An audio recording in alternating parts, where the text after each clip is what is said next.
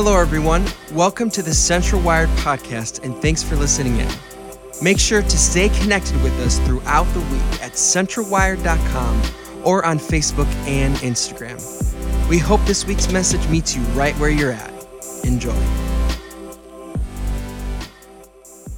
Hey, everybody, glad you're here. If you're here for the first time or first time in a long time, man, we are delighted to have you with us. And I want to apologize for not being able to be out there greeting you personally.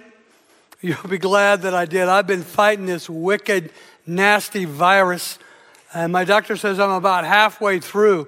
I didn't go to work all last week. I can't remember the last time I missed one day. So I got to ask you a favor. The reason I'm here today is because the message I want to share is of such significant and extreme importance. I just couldn't have one of my campus pastors come in and do their thing. But I know I can't bring my A game. I don't have the energy that I normally do. And so I'm going to ask you, we're going to pray in a second. I'm going to ask you to reach down, and I'm going to ask you to pull up the best of your concentration, the best of your spiritual engagement. And the good news is you don't have to respond to me. I've been praying that God would open your heart so that you can respond to Him. Would you pray with me right now? Father God, it's probably no coincidence that on the weekend when I've got the most important message of the year, I'm sick all week and probably going to be sick for a week to come. I thank you for medications. I believe that your joy is my strength. And I want you to get all the glory. Your word says I'm just an earthen vessel that you fill up with your treasure. And I just want you to spill your treasure. Lord, I'm praying that we'll get the greatest response today that we've ever had. And so that no one can say, hey, Dave Clark did something. It's all God at Central Christian Church. You are a faithful King. You are glorious. You are present in power. Would you speak through me into the hearts of my friends and church family in the name of Jesus? Amen. Now, I know some of you, a bunch of you tell me that the only hug you get all week is a hug here at church. And so next week when I see you, I'll be well next week, and you just say, hey, I want today and the one you owe me from last week. I want two, and I'll give you two. They're free. But not everybody's a hugger. You know, lots of people are just handshake people, and that's cool. Because, this church, our arms, our hearts are wide open to every kind of people. Every color of people, every culture of people. And all people are different. How many of you are like me and you're huggers? Okay, yeah, and excited about it. How many are handshake people? Okay, woo, woo, for you. Okay, different kinds of people. How many are dog people, like my Deb and I? Okay? How many are cat people? You're weird. Just kidding. Just kidding. We've had cats too. How many of you are morning people like me? And morning people? Okay. How many are night people? Okay. I love this church. How many are beach people? Yeah, I want everybody to go to the stinking beach because I'm a mountain guy. Any other mountain people? Yeah, I want the mountains. How many are coffee people? Yeah, I love you. How many, you guys are Christians. How many are tea people? Sissies. Okay, you know what? There's all kinds of people. Morning people, evening people, cat people, dog people, mountain people, beach people. There are Patriots fans and normal people. All kinds of people. But one thing every single one of us has in common is this. We are all selfish, and we all deny our selfishness. Someone accuses us of being selfish. We want to offer up all sorts of evidence and proof. Hey, this is proof of my generosity. But the truth is, to the bone, we were born, all of us, with tightly clenched fists. And you know what? The majority of people never get over it. They never begin to live open-handed lives. Even people that go to church can live tightly fisted lives. They are, I am, you are, we are selfish, and we deny the truth of it. And one of the reasons is that we buy into the lies of Satan. Here's one more myth, and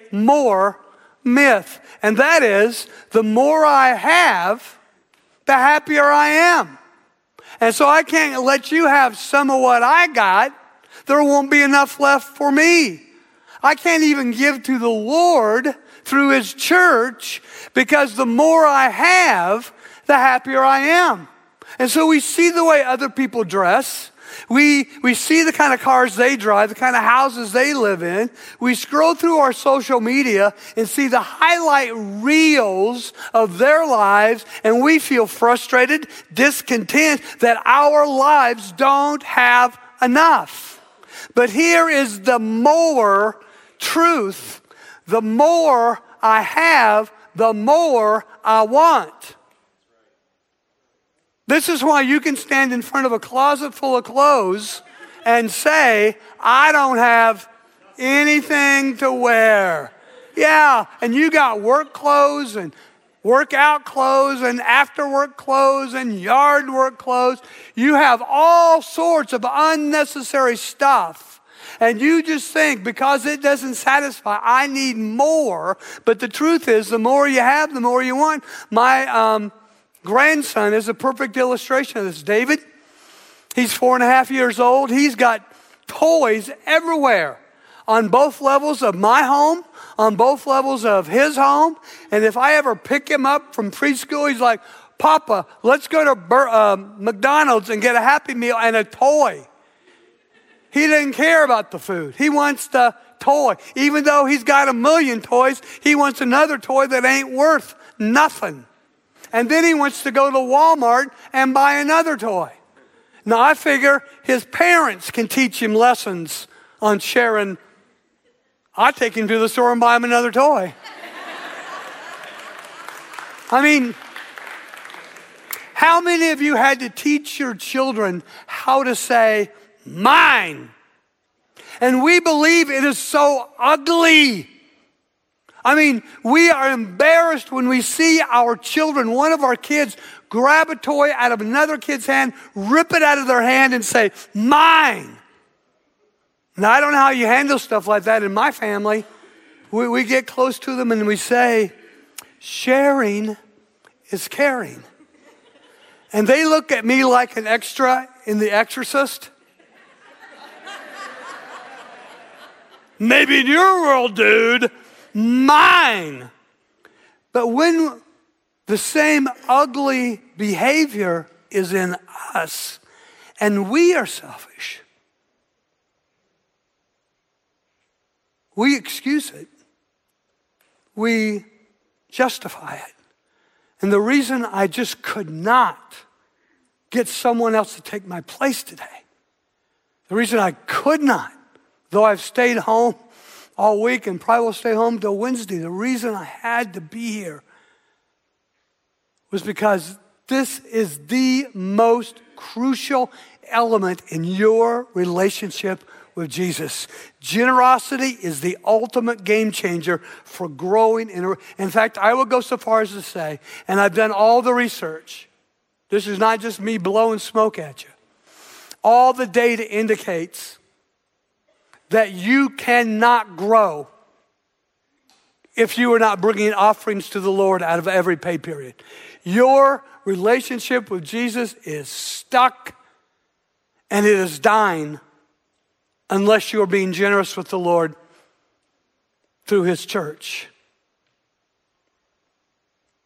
And so with all my passion, and you know, when you come and hear me talk, I'm a very passionate guy, and I'm not that way to entertain you or to hold your attention. I'm passionate because our God is perfect in faithfulness. I'm passionate because Jesus took my place on that bloodstained cross and died for my sins, was made to be my sin, that I might be made the righteousness of God. He lived a perfect life for us, that his perfection might be our perfection. And when he rose from the dead, his triumphant, unstoppable victory is what I get to live in every single day. How can I not be generous with him? He gave everything. He was God. He removed from himself all his majesty and glory in heaven and became nothing, a human being, one of us, for us, in our place, that we might have life, and that life super abundant and then forever. Here's the bottom line. If we stay stuck in our selfishness and greed, we cannot grow in our relationship with Jesus. And the data says this: half the people that go to half of the average church don't give anything to the Lord. 20% of the people give 80% of the gifts. Another 30% give the other 20% of the gifts. And 50% of the people. This is so critical because it's not about the money. It's about your relationship with Jesus. This church doesn't need your money. Our God doesn't need your money. We all need to give, because as we grow in our giving, we grow in our relationship with Jesus. You see this myth-busting, game-changing truth. It comes right from Jesus himself. The Lord Jesus says, it is more blessed to give than to receive. And you hear that, it is so counterintuitive. You hear Jesus say, it is more blessed to give? Lord, it's going to cost me something to give anything to anybody, even if I give to you. Jesus said, it is more blessed to give than to receive. And you're like, what was he smoking? The Greek word for blessed in the text, when Jesus said that, it's a word that he uses in Scripture in his teaching over and over and over and over and over again. It's the Greek word makarios, and it means the joy of God's favor. The joy of God's favor. Jesus says, you will have the joy of God's favor on your finances. You'll be going, oh my gosh, God, you've been so good to us financially. You had the joy of God's favor on your marriage. Oh my gosh, God, look what you've done in our marriage, how you've healed, how you've helped, how you've restored. Oh my gosh, God, look how good you've been to our family. Oh God, look what you've done in my parenting. I'm not that smart. I'm not that good, but look what you have done. The joy of God's favor. But although this is the only time out of all the times, and Jesus sometimes when he would teach, he would do it repetitively. He would go, makarios, makarios, blessed, blessed, blessed, blessed. This is the only time that I remember when Jesus adds the adjective of more. The Greek word is malan, and it means sooner. When you are generous, when you give, you get blessing sooner. It means by far. It means to a greater degree. This is why giving is more, sooner, by far, to a greater degree than receiving. Because when we receive, there's no blessing and taking. There is more malan, makarios, blessing and giving. And if you feel like you wish you'd stayed home today because you didn't know the pastor was going to talk about generosity, or you wish I'd just die instead of just be sick, I get to go to heaven. And the truth stays the truth. But if there is something going on inside you, if you feel the tension between what Jesus says about generosity and your own selfishness, your own unwillingness to give, you're not the first. His closest followers, the disciples, those guys had been following him for 2 years. They were with him every day. They saw him heal the sick. They saw him raise the dead. They heard his amazing, phenomenal teaching, and yet they were selfish. Here's the deal. This is why generosity is the single most important dynamic in your relationship with Jesus. Because you can read your Bible. I love the Bible. I read the Bible every day. I can't imagine a day without God's word. But if I read the Bible, but I don't practice what it says about generosity, what's the point? Maybe you say prayer's a big deal. I love to pray. I pray every day. But why would God be generous in answers to my prayers if I'm not generous with Him? Everything flows from our generosity, and all the blessings of God flow into our lives. In fact, I believe that answered prayer comes. I believe that God speaks through His Word on the basis of our willingness to be generous with Him. Well, it was a struggle for His guys. After 2 years, He's about to throw in the towels on these dudes. Here's what happens. This is the first lesson. And here's the wild thing. You would think that if Jesus was offended by their selfishness, He would just say, hey, dudes, you guys are turning me off with your greed after 2 years of being with me. But here's the first lesson. And it's Mark 8. And then you're going to have to get the lesson again in Mark 9. And then you're going to have to get the lesson again in Mark 10. Because selfishness is like quicksand. It just sucks us down. And it becomes so deeply ingrained in who we are, we won't even admit our selfishness. Then Jesus began to tell them that He must, now that word in the Greek must, I believe it's day. It means it was an absolute necessity. Then Jesus began to tell them that it was an absolute necessity for Jesus to suffer many terrible things. His face was going to be beaten beyond recognition. They were going to pull His beard out by the roots. His head was going to be beaten again and again and again and again with a club. He was going to be whipped. He was going to suffer many terrible things and be rejected by the elders, the leading priests, and the religious teachers. He would be killed. And 3 days later,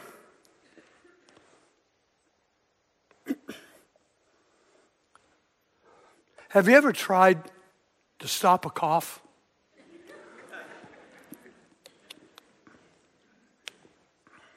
I was home yesterday morning by myself. Deb and Miriam were off shopping. And I was drinking Diet Coke from a can and tried to stop a cough. It came out with explosive power. I mean, I shot pop everywhere. Up my nose, had glasses on, inside of my glasses covered with pop, outside of my glasses covered, my face covered with pop. Washed off my glasses, dried the glasses, put the can in the trash, didn't wash my face. My Debbie comes home, puts her cheek on my cheek, and we stick. I kind of liked it. After Jesus is executed 3 days later, He is risen from the dead. Now these guys, they don't hear this like you're hearing it, because these guys weren't just students, they were apprentices. And they were like, oh, Jesus, we're really sorry for what you're going to have to go through. No, as apprentices, if He went through it, they're going to have to go through it. And so they're like, no way, no way. In fact, look what happens. Peter, as Jesus talked about this openly with His disciples, Peter took him aside and began to severely scold him, reprimand him for saying such things. Peter gets his finger up in Jesus' face. I don't ever want to hear you say something like, man, you're like Debbie Downer, Jesus. Why are you such a drama queen? Don't you ever say something like that again. Now, what was going on inside Peter? It's the same thing that goes on in us, me and you, when we are not generous. Every pay period, we have the opportunity to be generous with the Lord. Other opportunities to be generous with others. What's going on in us when we refuse to be generous and give, either to the Lord or others in need? What's going on? Well, Peter was afraid. You see, Peter, he's one of those guys that have been with Jesus every day for 2 years. And Jesus, Peter had been nobody with nothing from nowhere. And he had become the right-hand man of the most popular, most powerful person on the planet. This Jesus, he turned water into wine.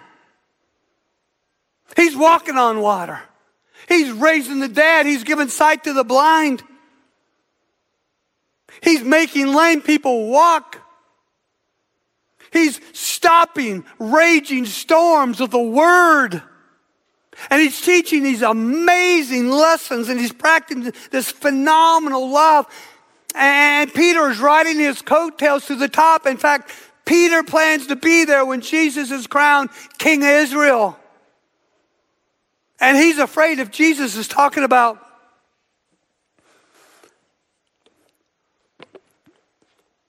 I took a drink of that in the last service and asked if somebody had anything stronger. And this guy gave me this. Oh yeah, baby.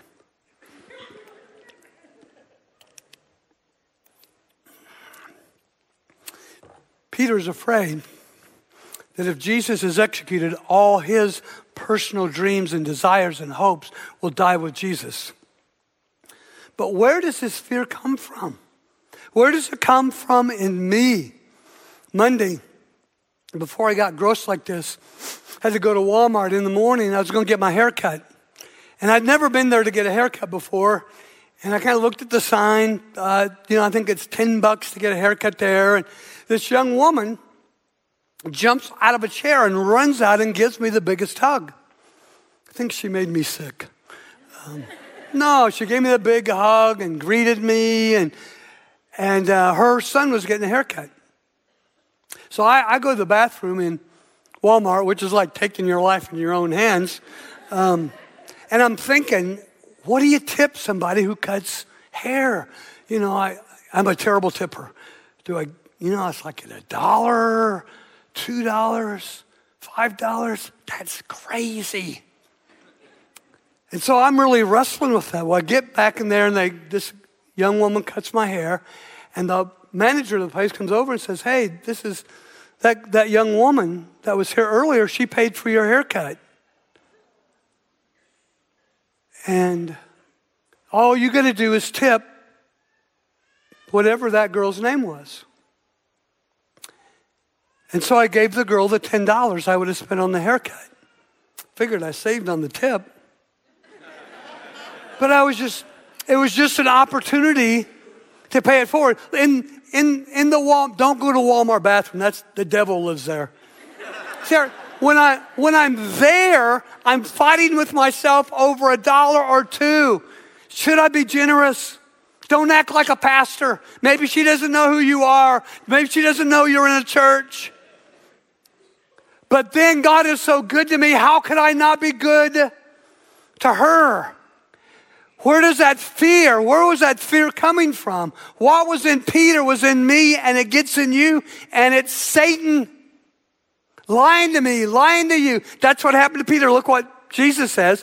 Jesus says, get behind me, Satan. He literally calls Peter, you got Satan in you, dude, and he's talking through you, and he's thinking in your mind, and he's making you afraid. Get behind me, Satan, Jesus said to Peter. You don't have in mind the concerns of God, but merely your own human concerns.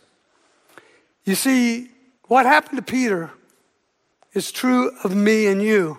That Satan makes you and I, he makes it feel like our personal human concerns are so huge that we are afraid to pursue God's concerns, to bring an offering out of every pay period to the Lord.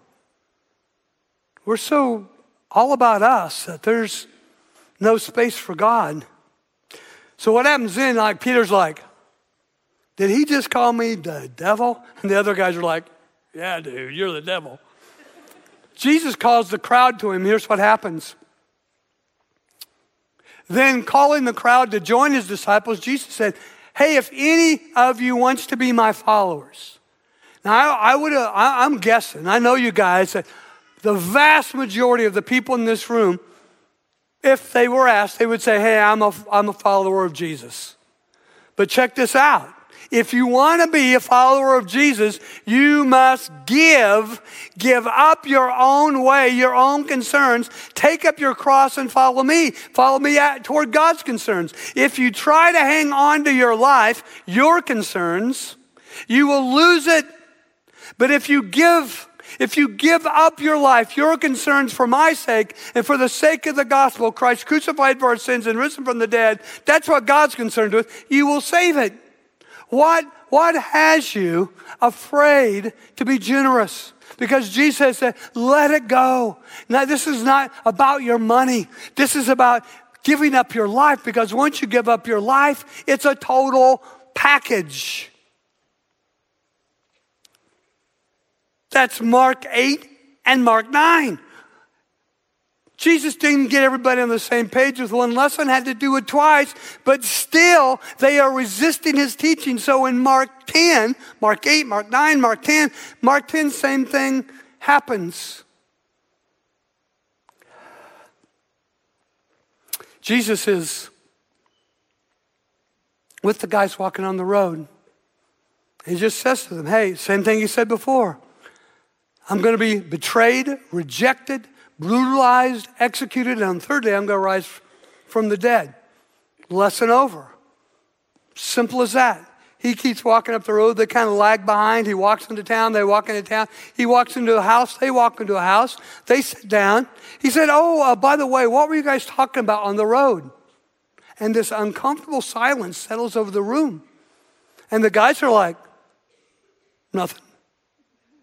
Me, I didn't say anything. Peter was talking like a crazy man, but I didn't say nothing. Look at the text. The disciples didn't answer Jesus because they had been arguing about which one of them was the greatest, who got the more likes, who had the most followers, who had the most money, who said the best prayers, who had the highest intellect, who had the nicest stuff. They argued about who was the greatest. Here's what Jesus says. Anyone wanting to be the greatest. Now, what I love about this, Jesus does not in any way negate the possibility of you being the greatest. You and me. You can have the greatest relationships, greatest marriage. You can do the greatest parenting. That's possible for you.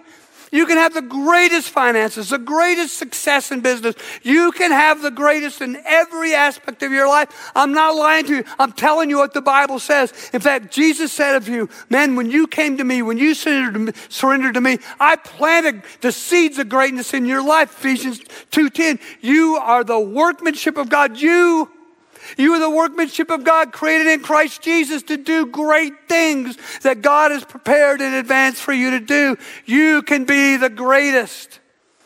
But there are two ways of going about it. There's a wrong way and a right way. The right way is to humble yourself under God's power and let Him lift you up to greatness in your marriage, in your finances, in your parents. The other way is to push your own agenda. Grab for all you can get. Try to be great in and of yourself. Here's what Jesus said. Anyone wanting to be the greatest, here's the deal. You must become the least servant of all. Servants got nothing. And if you follow me, you become a servant, and I'll make you great. As you give up everything, I will give you everything. You see, true greatness is the faith to give your whole self away. And that's what Jesus has said time again. I'm going to a cross. I'm going to die on the cross. I'm giving everything up for you. Now, Peter was in the room, in the house when Jesus said this stuff. And finally he gets it. Not then, but later. And later he writes this. Humble yourself under the mighty power of God. And at the right time, He will lift you up in greatness. And that word greatness means great in every aspect of your life where you humble yourself before God. Greatness in your relationships when you humble yourself before God. And greatness in your finances when you humble. Now, how do you humble yourself? Well, you read what the Bible says about marriage. You do it under God's power. He lifts up your marriage. You do what God's word says about parenting. You humble yourself before the Lord. He lifts up your parenting, your finances, your emotions.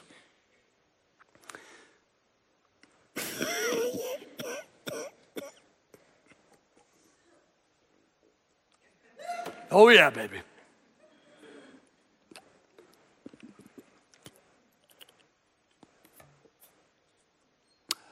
Okay. A third time Jesus is trying to drill this lesson into their souls. We see this in Mark. He tells them again, the Son of God will be betrayed. They will mock him. Remember when he's on the cross? They're like, hey, if you are the Son of God, come down. Remember when they blindfolded him and then beat him? Hey, who hit you? Bam, they beat his face beyond recognition. They bludgeoned his head again and again with a club. Hey, who hit you? You're so smart. Tell us who hit you. You're a prophet. You tell us who hit you. They will mock him. They will spit on him. They will flog him with a whip until he's nearly dead, and then they will kill him. After 3 days, he will rise. He gets them with this third lesson. Third time, Mark 8, Mark 9, Mark 10, gets done. And two of the guys, James and John, brothers, that come up to him said, nice lesson, Lord, but we got a favor. Now, if I was Jesus and I just taught the same lesson 3 times and they're asking me for something with their me first mentality, I would have tased them. Then James and John, brothers, sons of Zebedee, came over to speak to Jesus' teacher. Really nice lesson, dude, but we want you to do us a favor. What's your request? Jesus asked. And they said, when you sit on your glorious throne, we want to ride shotgun. We want to sit in places of honor next to you, one on your right, one on your left. And we're not picky. Hey, this isn't going to our heads as long as we're on one side or the other.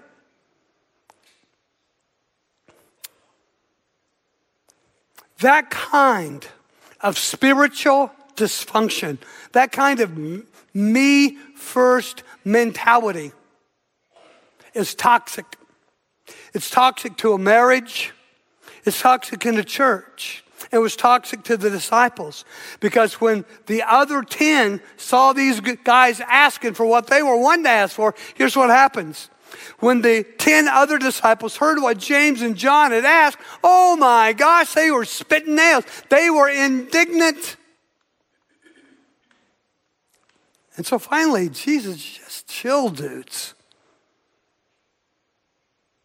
And he climaxes his teaching from 8, 9, and 10 in Mark with these words, the Son of God did not come to this planet to be served, but to serve and to give his life for others. If that's what I'm all about, I left my majesty, my glory, my splendor to come and be with you, to be one of you, to die for you. That's you. That's your life.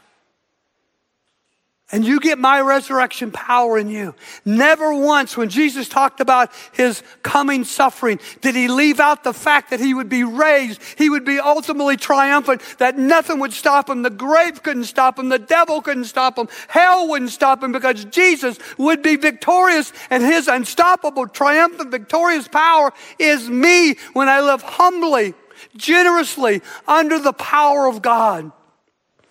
Clap for a sick guy.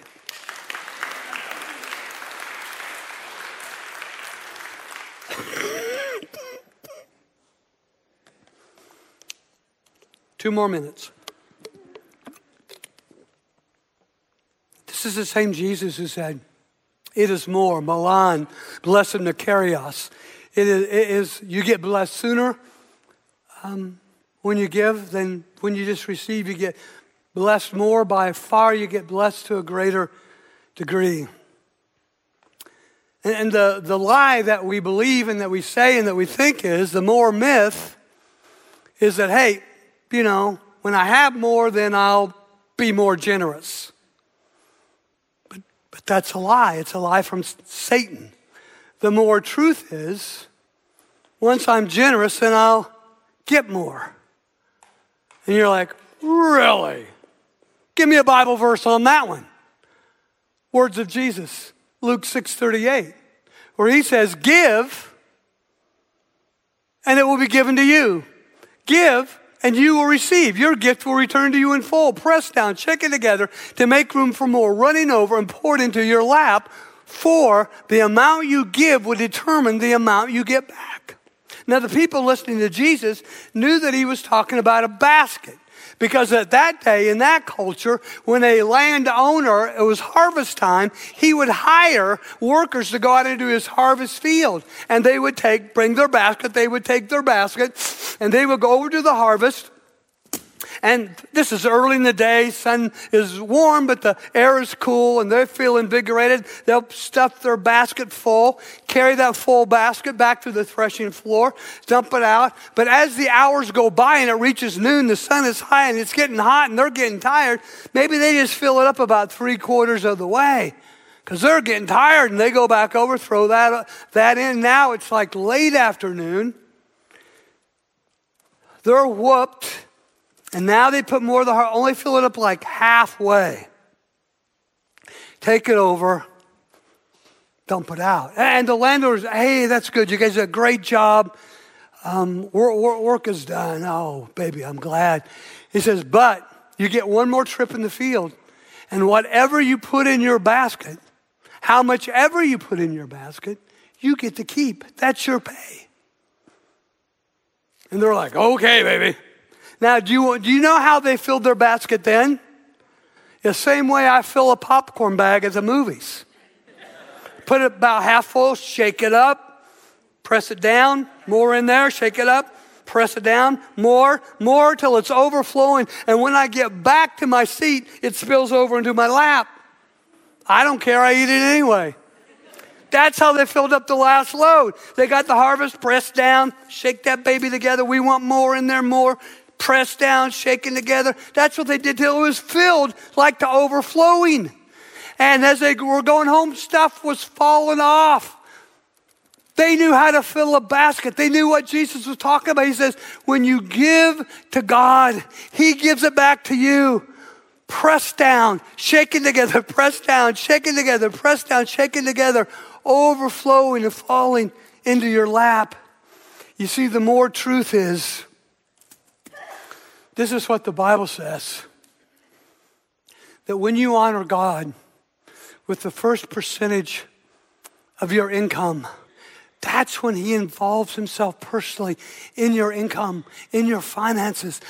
He does miracles in your money when you offer Him a first percentage. Now, Deb and I, for the last 38 years that we've been your pastors, we've given a minimum of 10% of our income to the Lord through this church. We believe that's what the Bible teaches us to do, and so that's what we've done. When you came in today, you received envelopes and little note cards. And I wrote Deb, my name and her name on the outside of my envelope. I wrote 10+%. That's my commitment to the Lord. You just write your name on the outside, the percentage on the card, stick it in the envelope, seal it. And as others have throughout this weekend, bring it to the front and put it in the basket, because give and it will be given to you. You'll receive your gift back in full, a good measure, pressed down, shaken together, running over, and pouring into your lap. Thanks so much for joining us. Just a reminder to stay connected with us throughout the week at centralwired.com or on Facebook and Instagram. Thanks again for being with us, and have a great week.